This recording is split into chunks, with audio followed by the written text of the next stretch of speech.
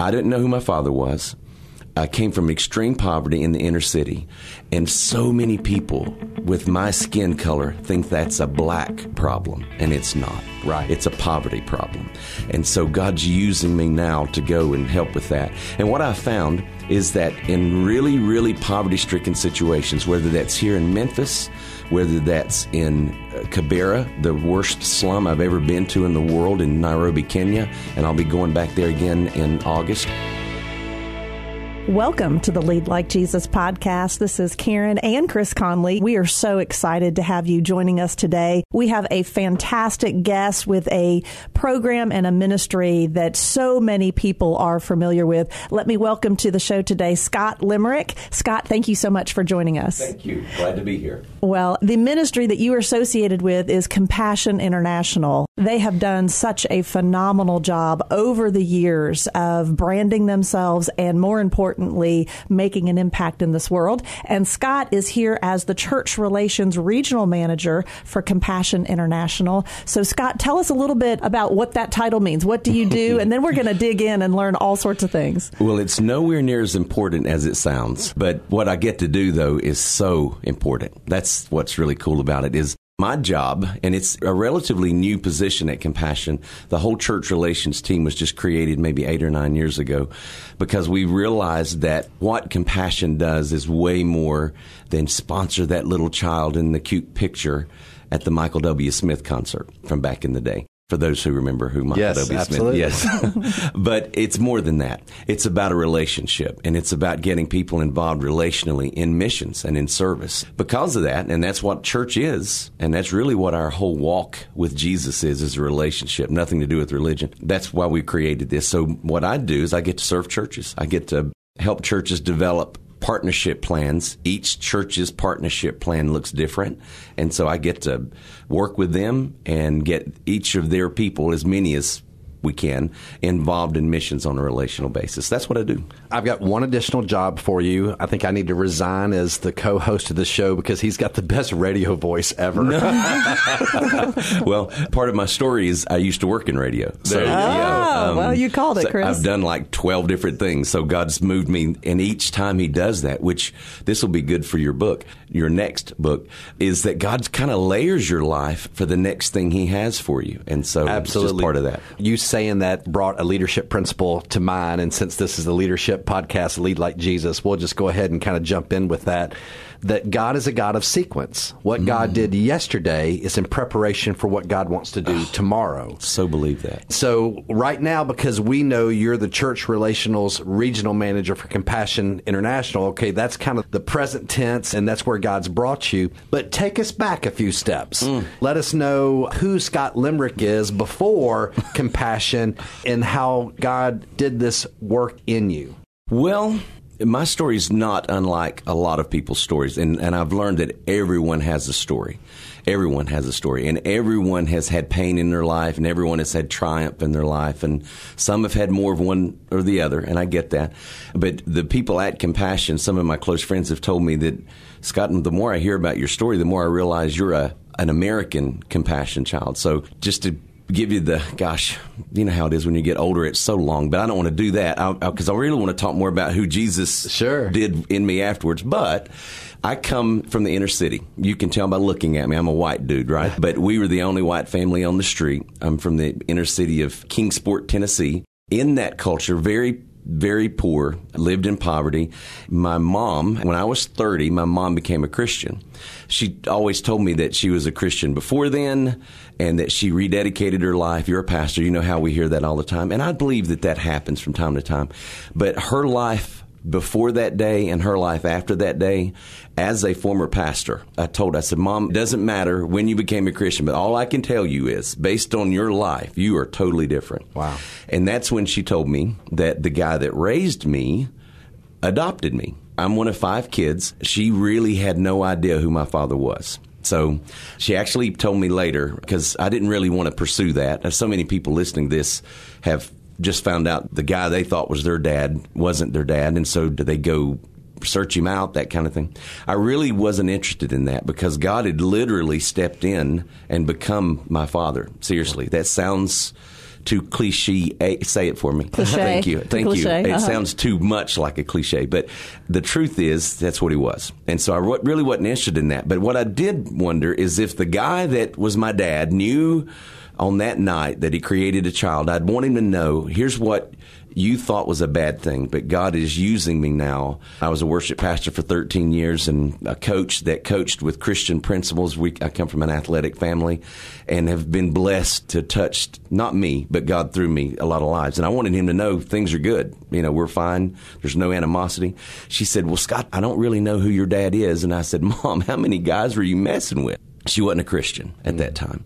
She's now in heaven, and I told her then that I was going to share this story when she went to heaven. I would wait till then because I didn't want to disrespect. She felt embarrassed about that. Sure. But the guy that she thought was my dad raped her. So I'm really the product of a date rape. So that I say that only to say God's the person that can take that kind of a past and turn that into something he's going to use for his glory, and that's what he's done. So I've lived in a house with dirt floors. I've lived in a house with no running water. I know what it's like to use the bathroom in an outhouse, and that's a smell and a sound you'll never forget.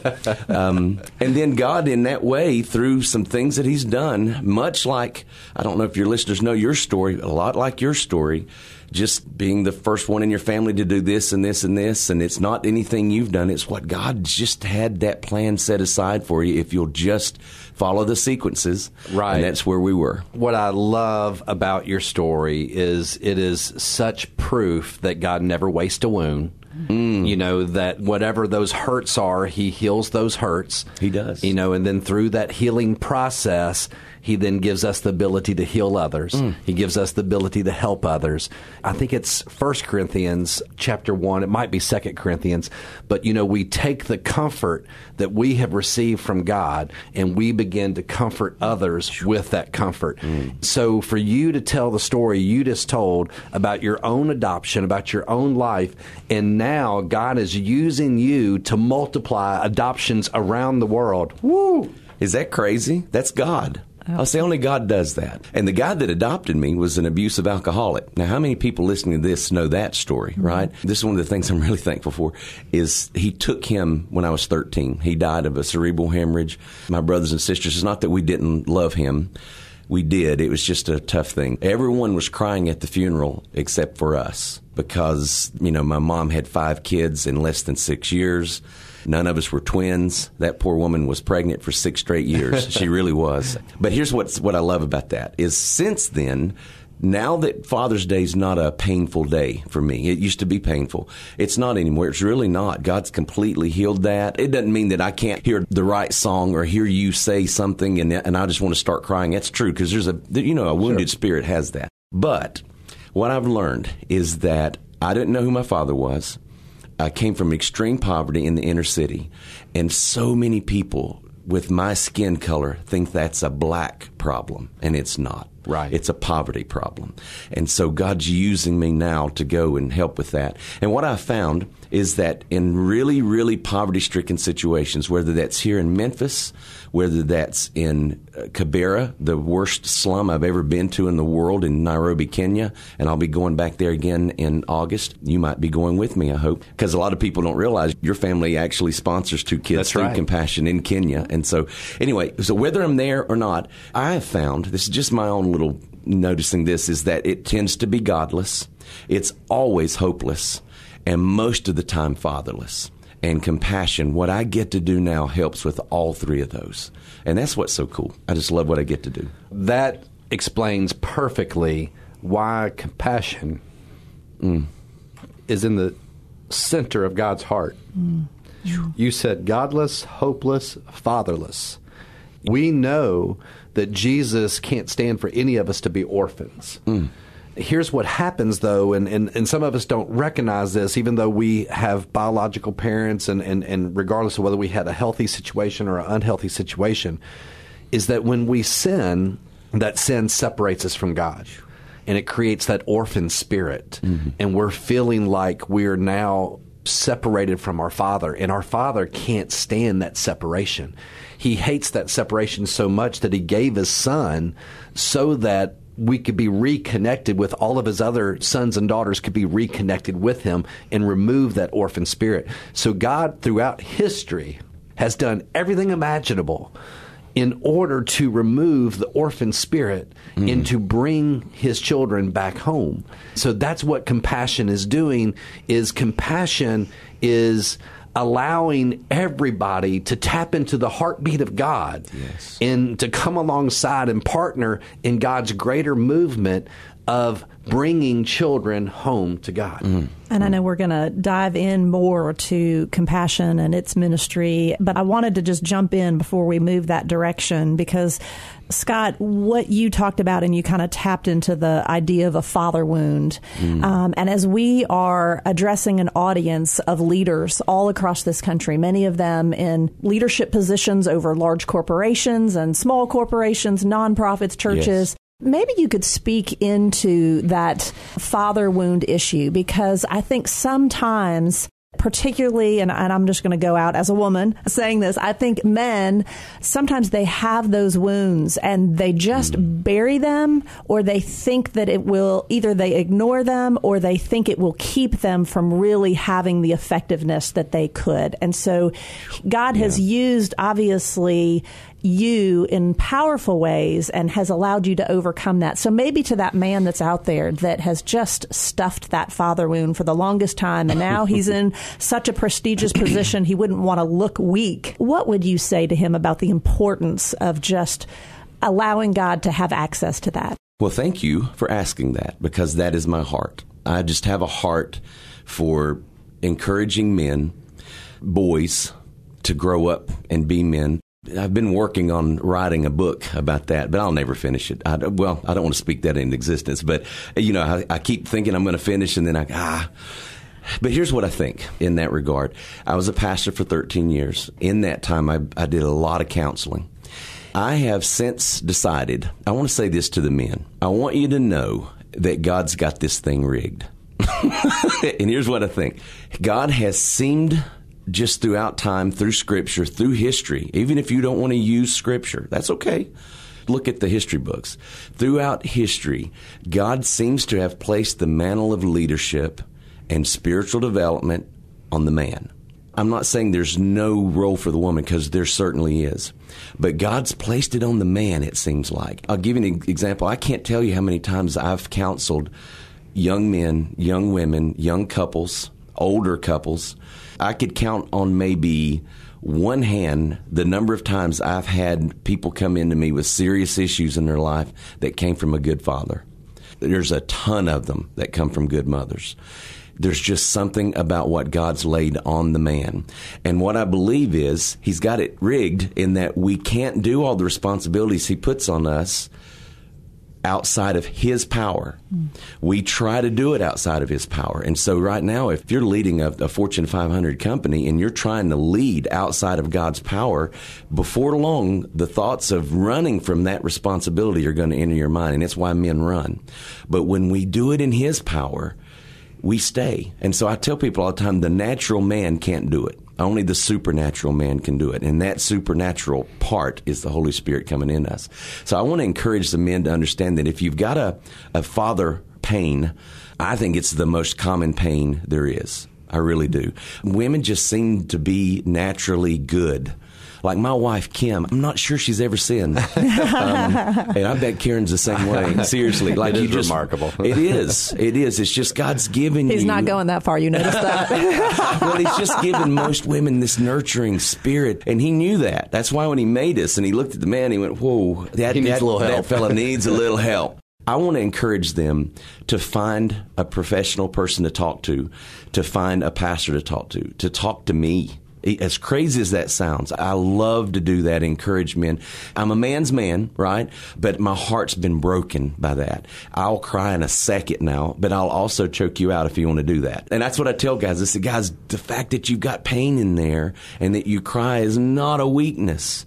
But we were taught that, and you repress that so long, and it's going to come out some way. And many times, unfortunately, we heard this yesterday at the Acts 29 conference, that it comes out in an abusive way. And so I pray that the men will listen to that. To affirm some of the things that you just said, what we see worldwide is that the enemy will attack the men in order to remove that bond, that father-son, father-daughter bond, in order to remove that mantle of leadership. So what Compassion International is doing is they're really combating that attack. For a variety of different reasons, there's brokenness that's already present and brokenness that may not be repairable with the original family. Compassion International grabs people from around the world and makes them family. So tell us more about that. Just give us kind of that. For those that may not be familiar with Compassion International, give them the vision. If you're listening to this and you have visited your Compassion Child in one of our 25 countries worldwide, and you've seen our work, you know this. If you haven't done that, and very few have, then I can tell you from someone who was a former skeptic of it, it's way more than you can imagine. Now, look, I work for Compassion. I get it. I totally get that. The skeptic's going to go, dude, they pay you. Of course, you're going to say all of this stuff. But you don't understand. I was so anti the whole sponsorship thing. What I since found out is there are a lot of sponsorship ministries, and I'm not going to name any, I'm not going to pick on any of them, but a lot of them are struggling. And I lumped them all together. But they kind of are copycat after Compassion. Compassion's been around for 65 years. Started as a result of the end of the Korean conflict. The story of that, I can't even tell because I just crushes me. I may do that in a future podcast. And I share that when I take people to see our work. So my son, Jordan, who is one of the finest men I've ever met so far, right? He sponsored a little boy at a Passion concert, a Louis Giglio Passion concert. He came home, and I've since found out he really does do this. He researches everything before he does it. He's 28, just gave us our first grandchild, he and his wife, Lindsay. They're incredible. They love Jesus. I know they're young enough to still be crazy people, but I get that. They're not perfect, but so far, so good. But he came home, and I said, son, what are you doing? Sponsoring a kid? That kid doesn't even exist. I mean, this is a true story.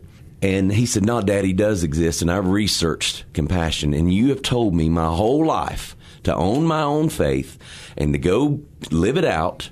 Don't be a preacher's kid that runs from God. I want you to be one that I'm sure you've told that to your son and daughter. So he said, and here I am doing it, and you're fussing at me.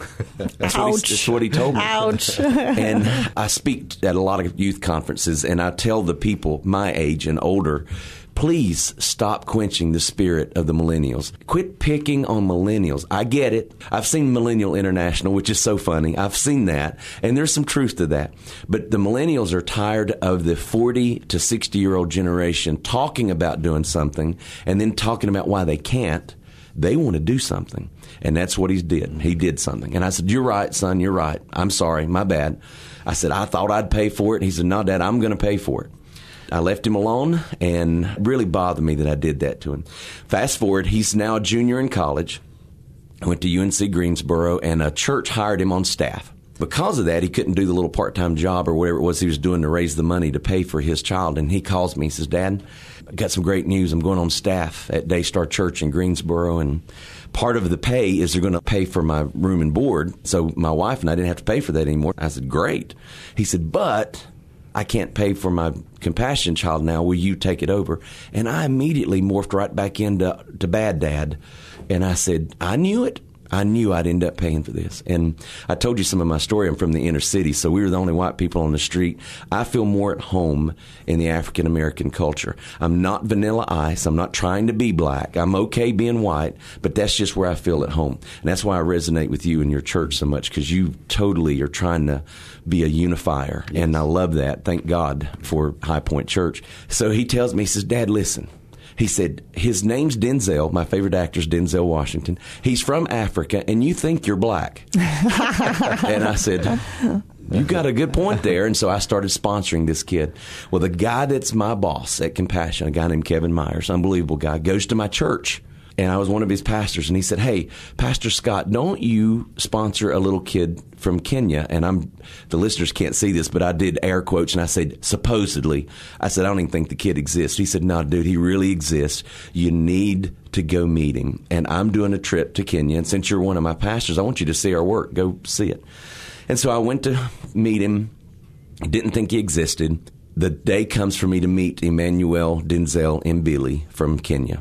And we go...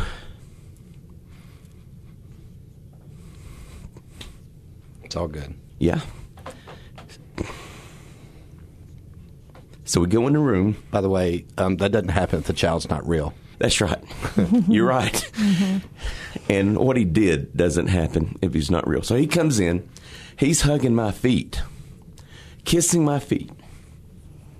And I felt probably for the first time ever the way the disciples did when Jesus did that.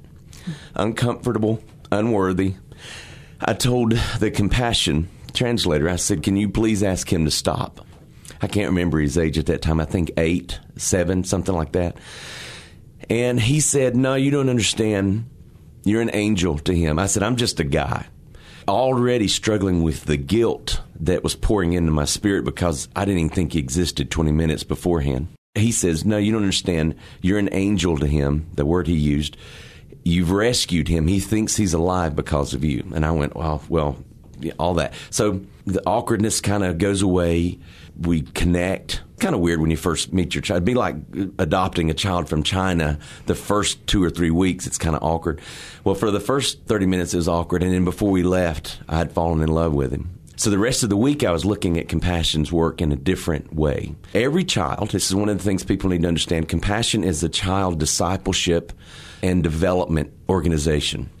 We believe that poverty is not just a physical poverty, although that is an aspect of it. We believe it's made up of 4 different phases. It's kind of a holistic approach to ending poverty is what Compassion does. And we believe, and I believe this for the person that's listening that's fatherless. I believe this for the person that's at a Fortune 500 company that's trying to lead people. And we believe that all of our issues, and poverty being one of them, start spiritually. So we believe that poverty is spiritual, and we do believe it's physical. And there's a social, economic aspect to it, too. You've got to eat. You've got to have some money to do some things. But this is the part that I think you could really speak to, Chris, and hearing some of your story, is it's emotional. And see, so many people right now are in a situation where they're probably the 4th generation that's done that same thing. The guy that adopted me, I was telling you about, his name is Alfred Limerick. He was strange. As I remember it, all 5 of us kids, when we would sit and talk about it, would remember 5 totally different things. It's amazing how God does something with your memory so you can move along. I tell people all the time when they see some of the horror that kids see and they go, oh my gosh, they're going to be scarred for life. I said, yeah, but I'm just telling you, God makes kids resilient more than you think, and you'll be surprised. Let God do his work. He'll use that traumatic thing in their life. And in this situation here, if you're a 4th generation, you really emotionally think, this is my life. Right. I'm going to be here. Jesus is the cycle breaker. He ends that. And so we believe that poverty is those 4 things. So when you introduce a child to Jesus, we have former Compassion child after former Compassion child that are now making huge differences in their community tell us that poverty started leaving their life the moment we introduced them to Jesus. Not when we fed them, not when we gave them some clothing, which we do, not when we gave them medical care, which we do, not when we paid their school tuition. What a lot of people don't realize is America is one of the few countries in the world where school is quote unquote free. In most countries, you pay to go to school. So if you're in an extreme poverty situation, how are you going to go to school? Seriously. People say, oh, they need to this and this and this. We're so judgmental. We have no idea how hard it is to get out of poverty. That's true in the inner city in America. That's true in the rural country areas in America where there's poverty. And if there's a dad there, he's been abusive and that kind of thing. So we attack it from that viewpoint. So every child has a book that we keep on them with all their records, their schooling, their medical, spiritual, that kind of thing. I went and looked at my little boy's book, and that's a long way for me to tell you this, but I looked in his book, and sure enough, like 6 months before I had gotten there, he had malaria. Malaria is treatable, very treatable, but if you don't treat it, most of the time you die. And that's the health care plan they have in extreme poverty situations. We argue about health care in America. In most countries where there's extreme poverty, you know what health care is? My child gets sick, I pray he lives, or she lives. There's no health care. There's none, no medicine, none of that. He had malaria. Had he not been a compassion child, he probably would have died. So he really was alive, not because of me, but because of what Jesus was doing through me there. Scott, you gave 4 approaches to end poverty. I only got 3, and I would be okay. I could just keep on going on in life and not worry about that. But Karen has to have all 4, or we cannot move forward. I understand. So let's make sure we got the 4 for our audience. Spiritual. It starts spiritual. You've got a physical poverty. You've got to eat, right? There's a social, economic, kind of a cognitive type, and then an emotional poverty. Just for the record, I got all 4. You just weren't paying attention. And listen, I've also learned that at Compassion, each person, as we see the work, they may change the way they say that, but what you'll never hear us change are the way we talk about spiritual and emotional poverty. We think the world does a pretty good job trying to attack the physical and social economic poverty. We think they do it wrong, though. We really do. If you've ever heard of the book When Helping Hurts, yes, I have, or Toxic Charity, we believe that's true. The old saying, give a man a fish or teach him to fish, that's true. But here's the problem. You can't just teach him to fish. The kid's going to die if you don't feed him first. So what Compassion does, we are not a relief ministry. And we, honestly, this is going to sound crazy. This is not a Compassion viewpoint. This is a Scott viewpoint. I'm not a real big fan of relief ministries. I'm just not. The only time I think relief ministries are great are in times of emergency or catastrophe. What you don't realize is that if I feed my deadbeat brother, I don't have one. I'm proud of both of my brothers. But if I had a deadbeat brother and I fed him every Thursday, and then my other brother fed him on Tuesday, and my sister fed him on Wednesday, and then he went to the homeless shelter and ate on Friday, why would he ever see a need to get up out of that, if you see what I'm saying? Sure. So Compassion believes if you attack the spiritual and emotional poverty and train them, they will rise up and help themselves out of that. And we know Jesus is the one doing that through the work. And so that's the part you were talking about, me seeing that. So when I was looking at Compassion, the first 2 or 3 years, since I came from a business background before I was in the ministry, and I was an older guy, most people when they're hired at Compassion are younger, especially girls. Girls care more. Girls care for the marginal and the ones that they just do. Guys just aren't wired to do that as much unless the Holy Spirit comes in and softens our heart a little bit. We're like, nah, man, it's the survival of the fittest. And so we need both. I get some of that. But what I was noticing, I just sat back and watched. Everywhere I went, I've been to like 10 of the 25 countries that Compassion's in. I'm an observer. I like to sit and just observe things. Everywhere I saw men actually taking part and helping in the community. Maybe it was the guy that was driving a bus, or he was working, coming back and helping at the project, or he was the pastor, or he was a social worker there. He was an accountant locally. They were former Compassion children. And I've noticed that. So what I started noticing is that we were helping build men. We were helping build fathers. And you know my heart now after I shared that, why that's so important to me. And so I love that. There's so much good stuff here. We're going to extend this to a part 2. But before we go to part 2, would you just tell everyone in our listening audience that if they're interested in sponsoring a Compassion child, the best way for them to do that? Well, if they want to do that right now, you can go to compassion.com. It's as simple as that. We're on 4 continents in 25 different countries. And there's so many children that are waiting. I will say this. I don't want people to think that sponsoring one child doesn't matter. I've learned that one-on-one is how you change the world. You don't change the world throwing money at it. I know someone's going to listen to this and say, hey, I would like to give them $10,000. Thank you. We won't say no to that. One of the things that attracted me to Compassion, too, is we don't ask for money, which is so crazy. I was a pastor for 13 years, and every ministry was asking us for money. And I get it. You got to have it.